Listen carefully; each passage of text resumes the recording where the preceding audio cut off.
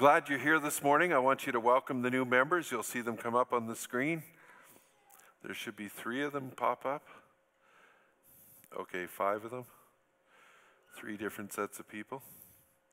Now, we usually used to do a right hand of fellowship where we'd welcome them. So I want you to take your right hand and join it with your left hand and welcome them into membership.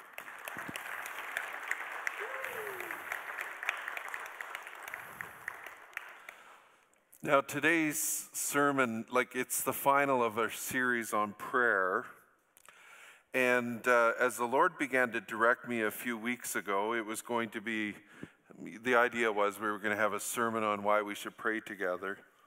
And the Lord took me in a kind of weird direction, and I actually didn't fully understand it till this morning when the prayer group was meeting before the service, and one of the people in the team said, "The Lord keeps giving me this verse." And when she read it, I went, "Oh, I get it." So what he put on my heart to preach this morning is that pride comes before the fall. I kind of got what God was getting at, but until the person in the prayer team said the verse, I didn't fully understand it. Now here's what the verse was. Isaiah 7:14 says, "If my people who are called by my name will humble themselves." And you probably know how the rest of that verse goes. It's a little bit formulaic, and it's okay. But the truth is, in our divided, angry, frustrated world, in our Canadian society where it just doesn't seem what it used to be, I think you'll agree with me that we need some healing to go on. And here's a thought. What if COVID came for the church?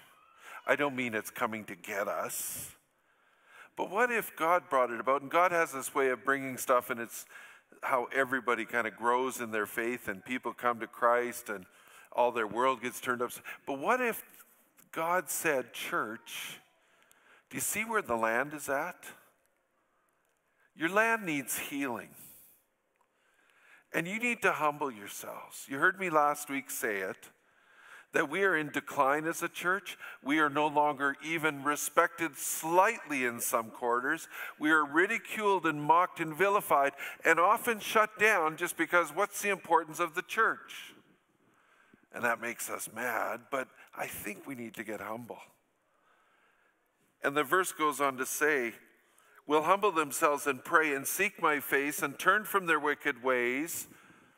Oh, maybe the church is going to transform society by our humility and our repentance. "Then I will hear from heaven, and I will forgive their sin and will heal their land." Let's pray. Heavenly Father, oh, let us get our heads around this. Because in our society, in our culture, we have been steeped in, trained in, educated in how to lead, how to fix problems, how to solve difficulties. The last person we seem to go to is you, God. And a lot of us in our society are so frustrated with just the economic turmoil and the disruptions and the keeping alone and away from our families. And some of us are so terrified of COVID, and we're terrified for our seniors. We're terrified even for ourselves if we have some conditions that make it worse. And oh God, help us to understand what this humbling is. We need to get humble. We need to lean into you. In Jesus Christ's name I pray, amen. So if I freaked you out, the door's there and you can leave now. Hopefully you'll stay. One person laughed. That's not good. Thank you, whoever it was that laughed. Made me feel better. In my prayer, I mentioned that in Canada, we're so trained. I mean, we as a church even host a thing called Leadership Summit. And in Leadership Summit, we try to teach each other how to be better leaders. We are so educated here. And that honestly is our problem. I mean, it isn't bad that we don't, we have a nice, great, we call those IMAX or something, great big screens. It's not bad that we have good backgrounds. It's not bad that you have a comfortable pew. But when that becomes what we are, and we start relying on that in our brain and our ideas and our thoughts and our church growth techniques, and we forget about this humbling ourselves and praying and repenting, within our society, within our churches, it seems that we're making it almost a goal, a sort of value, to just condone our sins. And believe me, I'm not talking perfection here. But I think a lot of us need to feel really sorry for how we're behaving. Because there are consequences to how we behave. And they will be visited on your third and fourth generation of your children. Your kids themselves may be affected already. Friends, we've got to humble ourselves. So this week, knowing that, and you probably know, and this is why I get into this rhythm, whenever I preach on a topic, I know that I need to deal with it first because I want to have integrity and I want to be myself up here. So Monday I started to pray. I said, okay, God, what pride is in my life? And so I'm driving along in my car somewhere, and in my head I've stopped talking out loud now to the drivers in Grand Prairie for the most part. Somebody else told me this week, man, there's a lot of boneheads. I call everybody boneheads. And I used to call them boneheads too, and a few other names. So I've stopped that.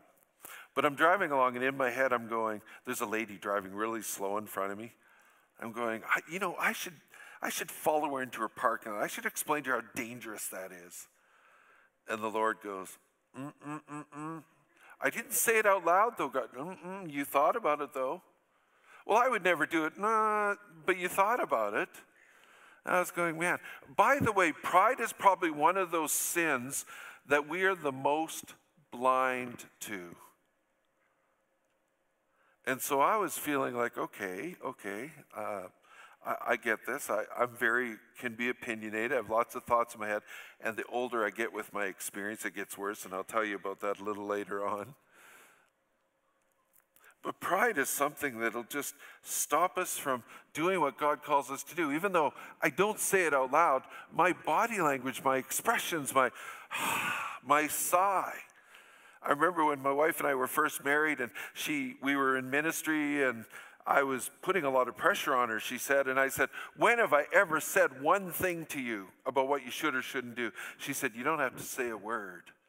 And that thought came back to me as I'm thinking of following the lady into a parking lot, and I'm going, oh God, I'm sure, I hope the staff haven't noticed my eyes and my sighs and my rolling eye, whatever it might be. I really, or me yawning when they're talking.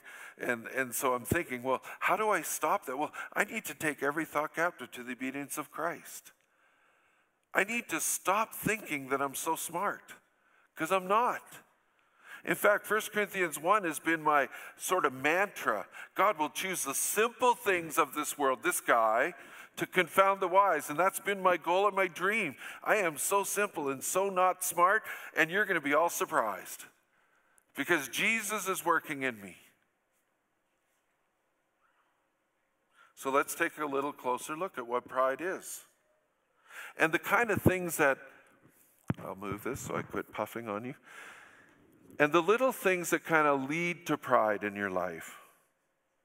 So the number one thing, and there's so many more, this is not exhaustive, trust me. But one of the number one things in our culture that can lead to pride is knowledge. 1 Corinthians 8, chapter 8, verse 1 says, knowledge puffs up, but love builds up. The man who thinks he knows something does not yet know as he ought to know. That kind of hurts. I'm a little puffed up. When someone becomes educated, they can fall into the temptation of pride and become self-sufficient. Did you know that pastors have more education the less they pray? It's been repeated surveys. And I'm not against education. I'm not saying not to get education. In fact, I promote and encourage the staff to go get educated. But you see how you can start relying on the education instead of on God? You and I were not designed to be able to do life without God's help or the help of anyone else. Another thing that can really kind of lean us into pride is our possessions. 1 Timothy chapter 6, verse 17 says, I got to get my command voice here. Command those who are rich in this present world not to be arrogant, nor to put their hope in wealth, which is so uncertain, but to put their hope in God, who richly provides us with everything for our enjoyment. In other words, God doesn't mind that you have stuff. That's okay. You're supposed to enjoy it. But remember where it comes from. The third thing that can really puff our pride up is our abilities. Deuteronomy 8:18 says, remember the Lord your God, for it is He who gives you the ability to produce wealth. Oh, and you thought you were good at that. I don't know, what does it go through in your head sometimes? I wish people could be as smart as me and be as rich as me because I'm so smart. No, I'm sure it never happens to you. Fourth thing that can really puff us up into pride is power, authority. And the more we get it, the worse we get. 2 Chronicles 26:16 says, and this is speaking about Uzziah the king, but after Uzziah became powerful, his pride led to his downfall. He was unfaithful to the Lord his God and entered the temple to burn incense on the altar of incense. In other words, he was so blind to his arrogance and his pride, he even went to church. The fifth thing that can really puff us up into pride is youthfulness, or we can even cover the whole topic of generations. I'm a baby boomer. We're the smartest by far, right, baby boomers? Or millennials. Man, you're so humble. Oh, my goodness. You're so awesome, right? Or Gen Zs, you're youthful, the 15 and under crowd. James 4:13 puts it in such a good way. Now listen, you who say today or tomorrow we will go to this city or that city, spend a year here, carry on business and make money. Well, you don't even know what will happen tomorrow. What is your life? You are a mist that appears for a little while, then vanishes. Instead, you ought to say, if it is the Lord's will, we will live and do this or that. As it is, you boast and brag. All such boasting is evil. Now, I picked on the youth, but the kind of flip side, 1 Timothy 4:12, and I didn't give that for the presenters, so you won't see it online or on the screen here. It says, don't let anyone look down on you because you're young. Don't think your generation's got it all figured out and you're the best. And as the next generation, I had a little bit of a funny interaction with one of the staff yesterday on texting. And I was struggling with them not being here live for something. And they're like, hey man, it works for my life group. It works for me. We all watch. And I'm going, oh, okay, it's my generational thing. And I said, in essence, I said, I'm sorry. I'm so arrogant. This is the way we've always done it. It's not the way you do it. The sixth thing that can really lead to pride is your achievements. You've achieved so much. 2 Kings 19:23 says, you have said, with my many chariots, I have conquered the high mountains. I have dug wells in many foreign land, and I've refreshed myself with their water.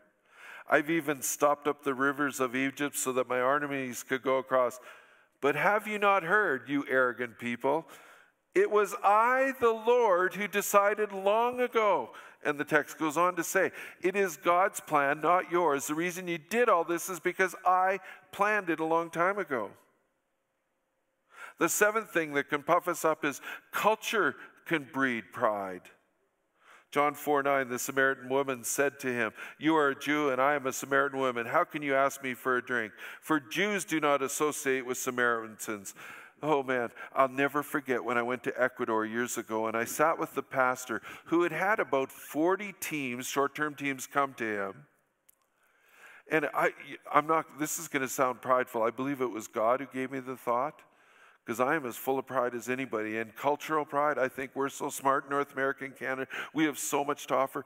But I just got this sense when I sat with this pastor, I said, through the translator, I said, we are your partners. You are the boss. He actually started to weep. He started to cry. And he said, I've never had a leader of a short-term team say this to me. Oh, shame on us. Shame on us. Another thing that can puff us up is opportunities and gifts. And we need to understand that they all come from God. We didn't get them ourselves. 1 Corinthians 4:7 says, what do you have that you did not receive? And there's about a dozen other verses I could throw out there. These gifts that we get from God can fool us to trust in ourselves instead of the giver. Such pride always precedes a fall or failure. Always. I remember in high school, I inherited a little bit of money halfway through grade 12 year. It was 1979, and I bought myself a 1976 Toyota Celica, and it was in mint shape, low kilometers. And I can remember, I was already a follower of Jesus then. And I remember the Holy Spirit let me see what I was doing. But I would drive up to the high school, and I'd park right by the window where all the girls would be looking out. Because I had this bright green sports car. I used to sing, that bright white sports car song from the 70s. You guys, I would sing my bright green. Oh, it was a Toyota Celica. It wasn't a sports car. I know, but follow with me. And I even remember hearing out of my mouth one day, man, people should get, because I had a job. I had to keep putting fuel in the car. I wish people would work hard like me, and they could buy themselves a nice, I said it out of my mouth. Did I earn anything on that car? Not a stitch. And even when you do earn it, how did you get that job? Where did that come from?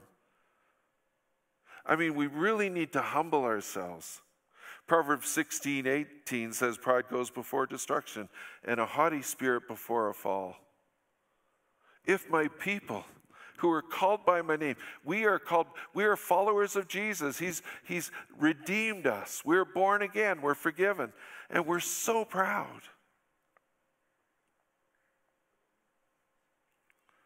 I could go on and on in this subject about the things that can lead us to pride.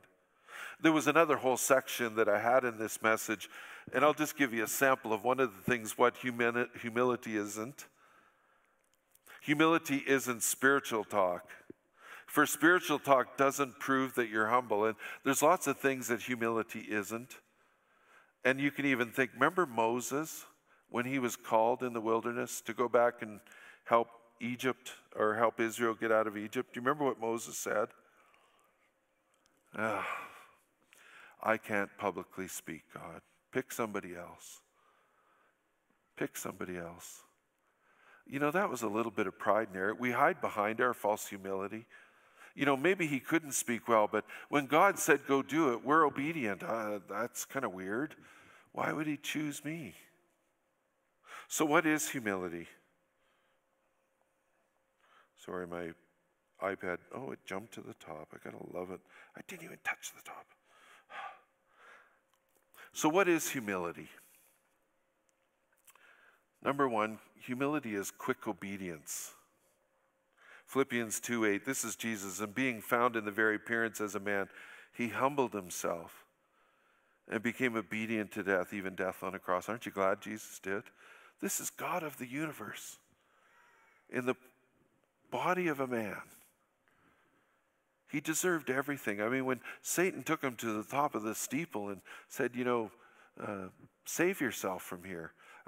Get some bread made for you. Turn these stones into bread. Jesus, he was so humble. He said, no, I'm not going to be tempted like that. Get away from me, Satan. How does one become humble? Through obedience. God gives us vision for the future, right? God says, I want you to walk over by that drum. So we get this plan, and he's showing us where we are to go, inspiring desire in us to go there. Immediately we begin to form a logical path to get there, but all of a sudden we find that we're a little redirected. And we go, well, that doesn't work. I thought you wanted me to go there, God. But sometimes, honestly, he leads us in directions that appear completely contrary to logic. For example, God could have led the Israelites from Egypt to Canaan via the much shorter coastal way.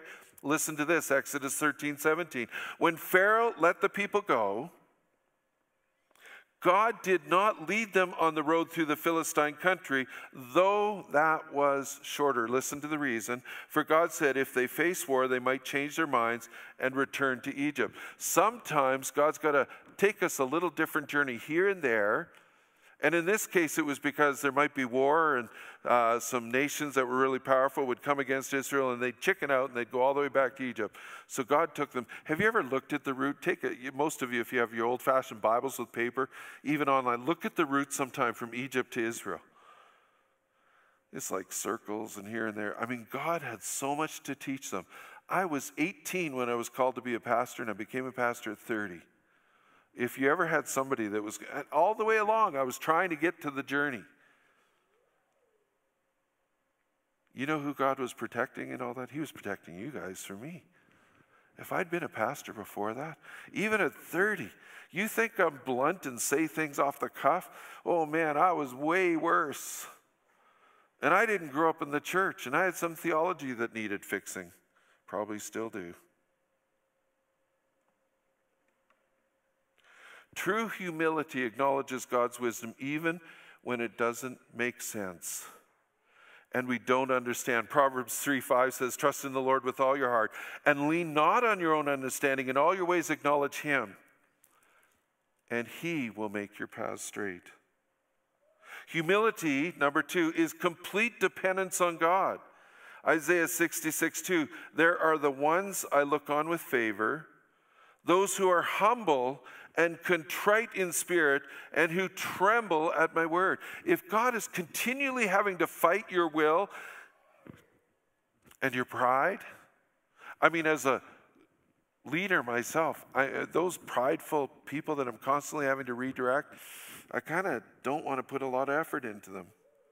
How much revelation or insight do we forfeit simply because we do not ask God to show us unsearchable things? Jeremiah 33:3, call to me and I will answer you. Tell me and tell you great and unsearchable things you do not know. James says, if you lack wisdom, ask me and I'll give it to you. Number 3, humility. How do you get humility? Humility doesn't require recognition. So if you want to be a humble person, stop with I could write Reverend Anthony Bulmer, BTH. And I tease somebody in the congregation before the service because they're a PhD, they're a doctor. But he says he's not a real doctor because he's got a PhD. No, I'm giving away too much. So, but anyway, you get it. We want to puff ourselves up. We want the important. And I do have to write reverend sometimes, like on marriage certificates, sometimes when I write to the government. But I remember this debate going on when I was first a pastor. I wouldn't even let people call me pastor because I put my pants on one leg at a time. Like, I don't need that veneration. I don't need to be especially reverend. My goodness, I'm no holier than anybody else. My wife's uncle saw me doing that when he came to visit, and he goes, Anthony, it isn't for you that they need to call you pastor. It's for them. So they can be humble. And yeah, it'll puff you up, but you can deal with that. So this is my compromise in my head with God. I said, if they only call me Pastor Anthony, not Pastor Bulmer, and not Reverend Bulmer, maybe I can handle it. So I've always been called Pastor Anthony. And it's funny, that became popular in a few years, so I started a new trend. It's all me, I'm sure. Puff, puff, my head's getting bigger. Humility isn't conceited. 2 Corinthians chapter 12:7 says, to keep me from becoming conceited, because of these surpassing great revelations, there was given me a thorn in my flesh, a messenger of Satan to torment me.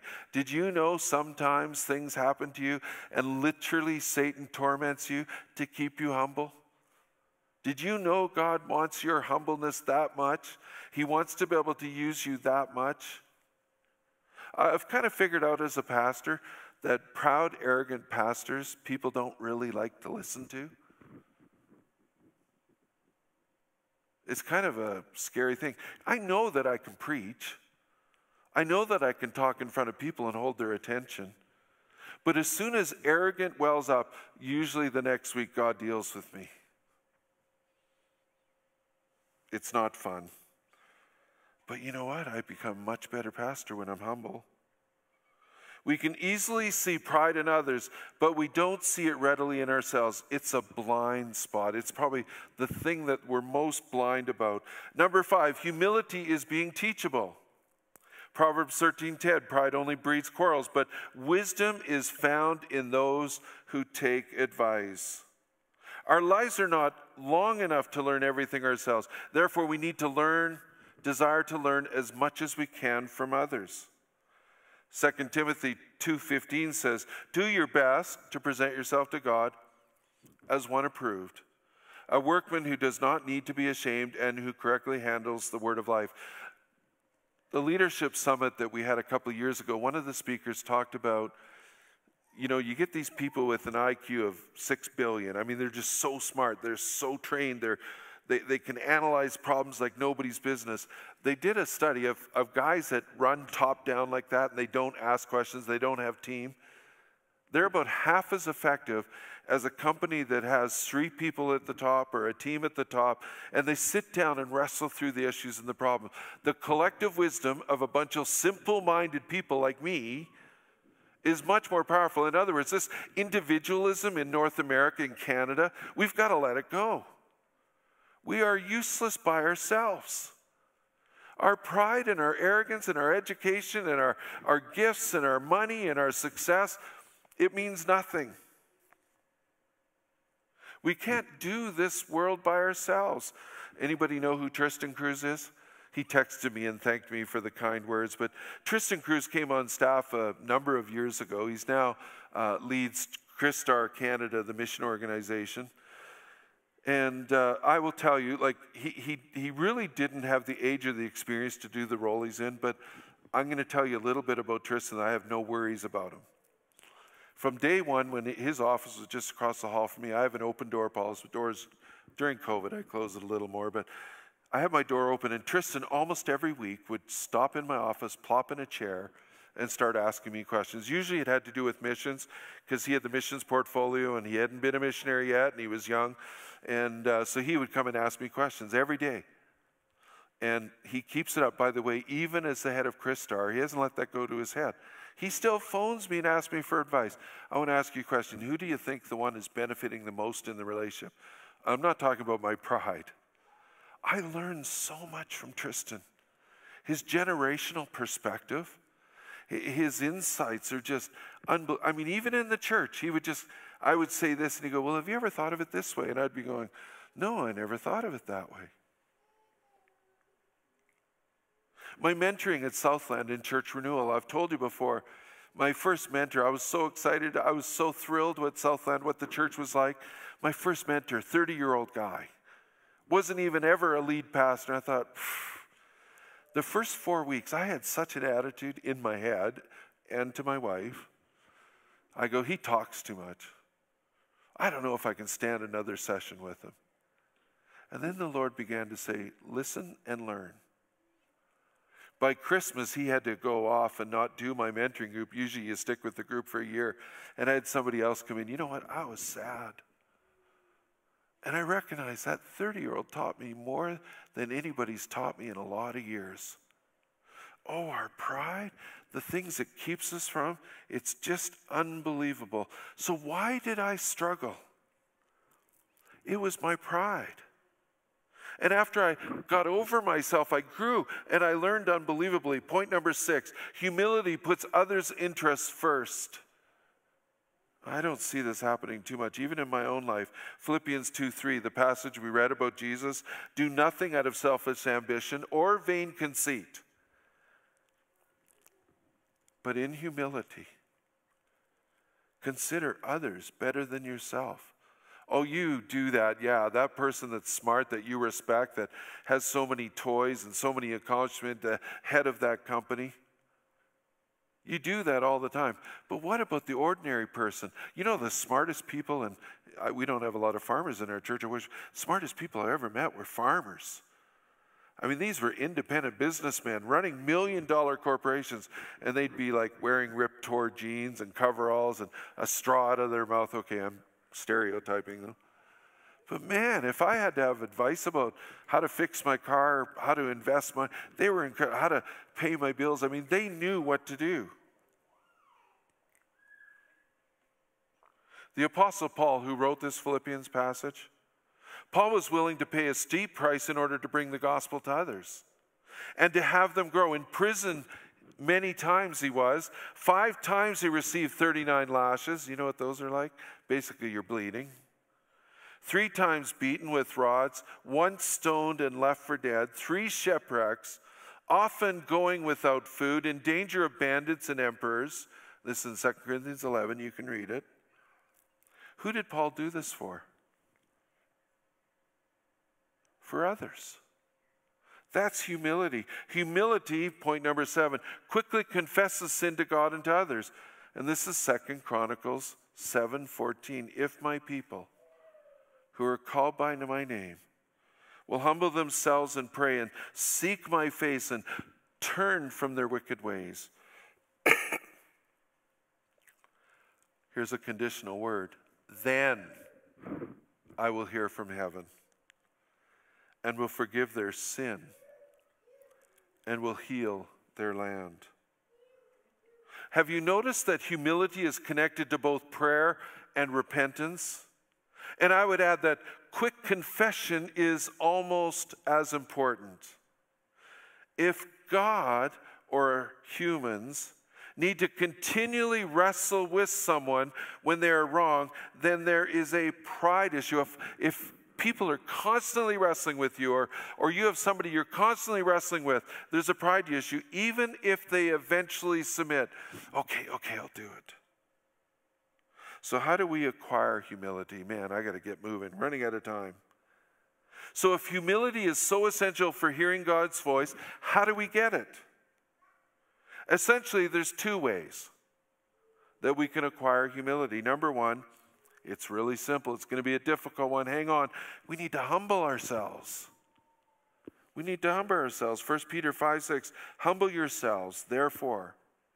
And here's the description, under God's mighty hand, that he may lift you up in due time.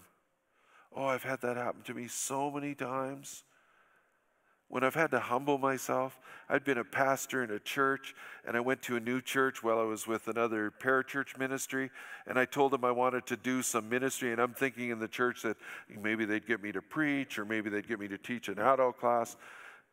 And you've heard this story before. They put me in charge of a junior high boys club group. Actually, I was the assistant to the guy in charge. And I remember going, oh. And the Lord says, humility, humility. Anthony, I want you to learn humility. The command is clear. Humble yourselves. We are to take every opportunity to humble ourselves before God and others. So where do we begin? And this is number 2. We honestly need to identify pride in ourselves. It's a blind spot. Everyone struggles with pride at times, and this must be confessed. So here, let me give you just some prompters on knowing if you've got pride. Ask yourself the question, am I teachable? Do I submit to those who are in spiritual leadership over me? Do I depend on God through prayer? Am I humble culturally? Do I treat everyone the same no matter what their station in life? Am I judgmental, even if you don't say it out loud, if it's in your head? Do I draw attention to myself? And I'm not talking about when you give God the glory. You know, when you say, oh man, God revealed to me that sin and I had to repent. That's not boasting. That's giving God the glory. Do I boast about my accomplishments? Or do I give due credit to God and the contributions of others? Do I obey God in everything? Friends, we need to ask the Holy Spirit to assist us by using some good old listening prayer over a list like this. And we need to confess any elements of pride identified by you and the Holy Spirit. We need to pray for the desire and ability to become humble in the affected area. Philippians 2:13, a little further on in that humble stuff. For it is God who works in you to will and to act according to his good purpose. Don't get discouraged. God can do incredible things in our life. We need to live in the opposite spirit of pride. We need to live out our lives in the grace of God, for it's available for you. He wants to work in you. 1 Peter 5 5 says, young men in the same way be submissive to those who are older. All of you clothe yourselves in humility toward one another, because God opposes the proud but gives grace to the humble. If you really want some exercise in that, go to Romans 12, Ephesians 4, 1 Corinthians 12. And these passages talk about how we're all different, but we need each other desperately. Did you know that God trains you in humility? It would be nice if we could simply obey God's injunction to humble ourselves so that God wouldn't have to train us in humility. The truth of the matter is that we don't see our blind spots. That's why we're blind to them. And because we don't examine ourselves before the Lord in this, the Lord often has to take initiative in helping us humble ourselves. Such humility is usually acquired in the desert, in the dark night of the soul, as some say. 2 Corinthians 12:7 says, to keep me from becoming conceited, because of these surpassing greater revelations, we read this before, there was given to me a thorn in the flesh. I know I can be an okay public speaker, but as I've said, I know that an arrogant public speaker, I was listening on the radio the other day driving home, and I won't tell you who it was, but within 3 minutes I was going, the guy talked about my book will change your life, and I was going, your book? Well, I guess you wrote it. And on he went, and they used my name, and I just thought, well, man, you're so full of yourself. I turned it off. And God said, people get frustrated with you in the same way too. If you're full of yourself, they want to turn you off, but they're sitting in the seat and they can't leave till I say the amen. So this week's topic is humility. So Monday I prayed the prayer, asked God to reveal to me what it was, and he showed me that I still have the thought process going on in my head. By Tuesday, Satan started to work on me because I obviously was trying to wrestle through it. I was trying to get my head, take every thought captive to the obedience of Christ.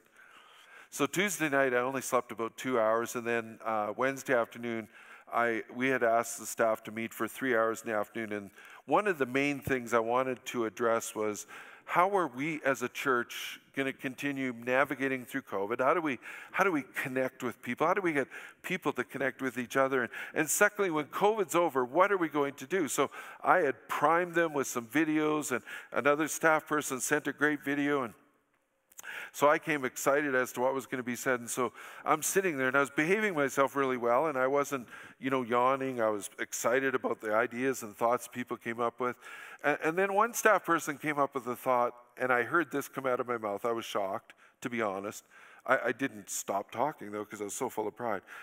What words came out of my mouth? I've tried that. It doesn't work. And I always said to myself, I'd never say that. Maybe, and you're going, well, you have experience and you have done it. Maybe you needed to say that. Well, I could have said it by asking a question or saying something gently or loving, but being so full of arrogance, I tried that. It doesn't work. Gratefully, the staff is so gracious.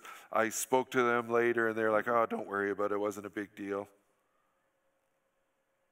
So by Thursday, if you were to ask Pastor Rod, I was texting him, I said, I feel like such a failure. I feel so useless. And Rod is so good and discerning, and he texted back some really good stuff, and I started to feel a little better. And some of the things Rod says is, you need to lean into God's grace for you and God's love for you. When you read Corinthians, it says that God convicts us, which leads to repentance, which leads to life. When Satan convicts you and tears you down, you can repent all the way till the cows come home. It's not going to make you feel any better. When God is revealing stuff to you, and you confess that pride, and you ask the Holy Spirit, oh God, please help me to overcome these things that I'm struggling in. And you pray every day, in and out, God, help me with my pride. Because I don't know about you, I'd almost like to ask for a show of hand. Do you like a proud, arrogant preacher or not? If you don't like him, put up your, I don't want to do that. Or do you like a proud, arrogant boss? I'm not going to ask you to do that because staff might put up their hand, and I don't want to see that.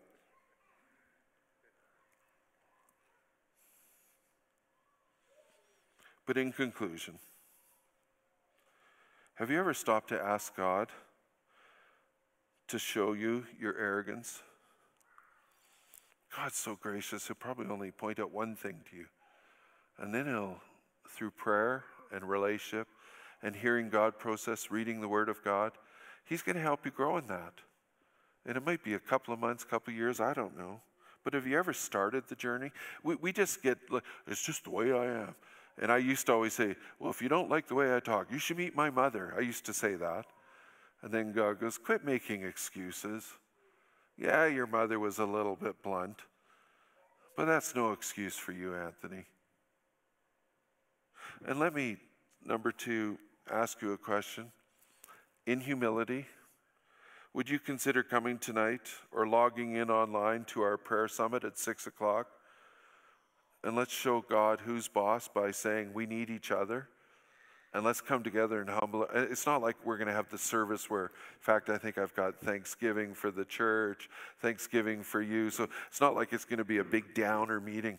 But I think the very first thing I'm going to do is just, okay, let's pray and ask God to reveal sin. And we're not going to confess it out loud, but can we humble ourselves together?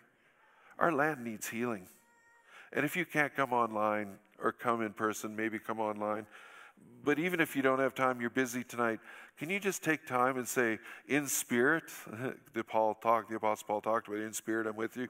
In spirit, say, God, I'm with my church, and I want to humble myself. I want to deal with my stuff, my pride, and I want to humble myself, and I want to repent. I want to see my land healed, and I want to be a part of this whole journey. If my people who are called by my name will humble themselves and pray. Let's pray. Heavenly Father, as we come to communion now, oh, what a beautiful thing it is. And we know what the scriptures say about communion, that we're supposed to actually examine ourselves. We're not supposed to take the elements in an unworthy manner. And I believe part of that unworthy manner is pride. When we come to communion, we go, oh yeah, here through the ritual, not even recognizing the body and the blood of Christ, his death and resurrection. And we just go through the ritual and we don't humble ourselves and we don't say, oh, thank you, Jesus. As we take the bread, thank you, Jesus, for your body. Or we take the juice representing the blood of Jesus and we say, thank you, Jesus, for without the shedding of blood, there's no forgiveness of sins. And I am a sinner in need of a Savior, and thank you, this communion. So, God, like the scriptures declare, we're going to examine ourselves right now. We're going to ask you to reveal any sin in our lives now, and we're going to ask tonight, and as much as we can, we want to be transformed people. We don't want to get stuck. We want to be in relationship with you. We want to be moving along, and nobody's going to expect me, pastor, to be perfect. But what joy they'll find when they see me incrementally start to grow, even at my age. It's never too late. In Jesus Christ's name I pray, amen.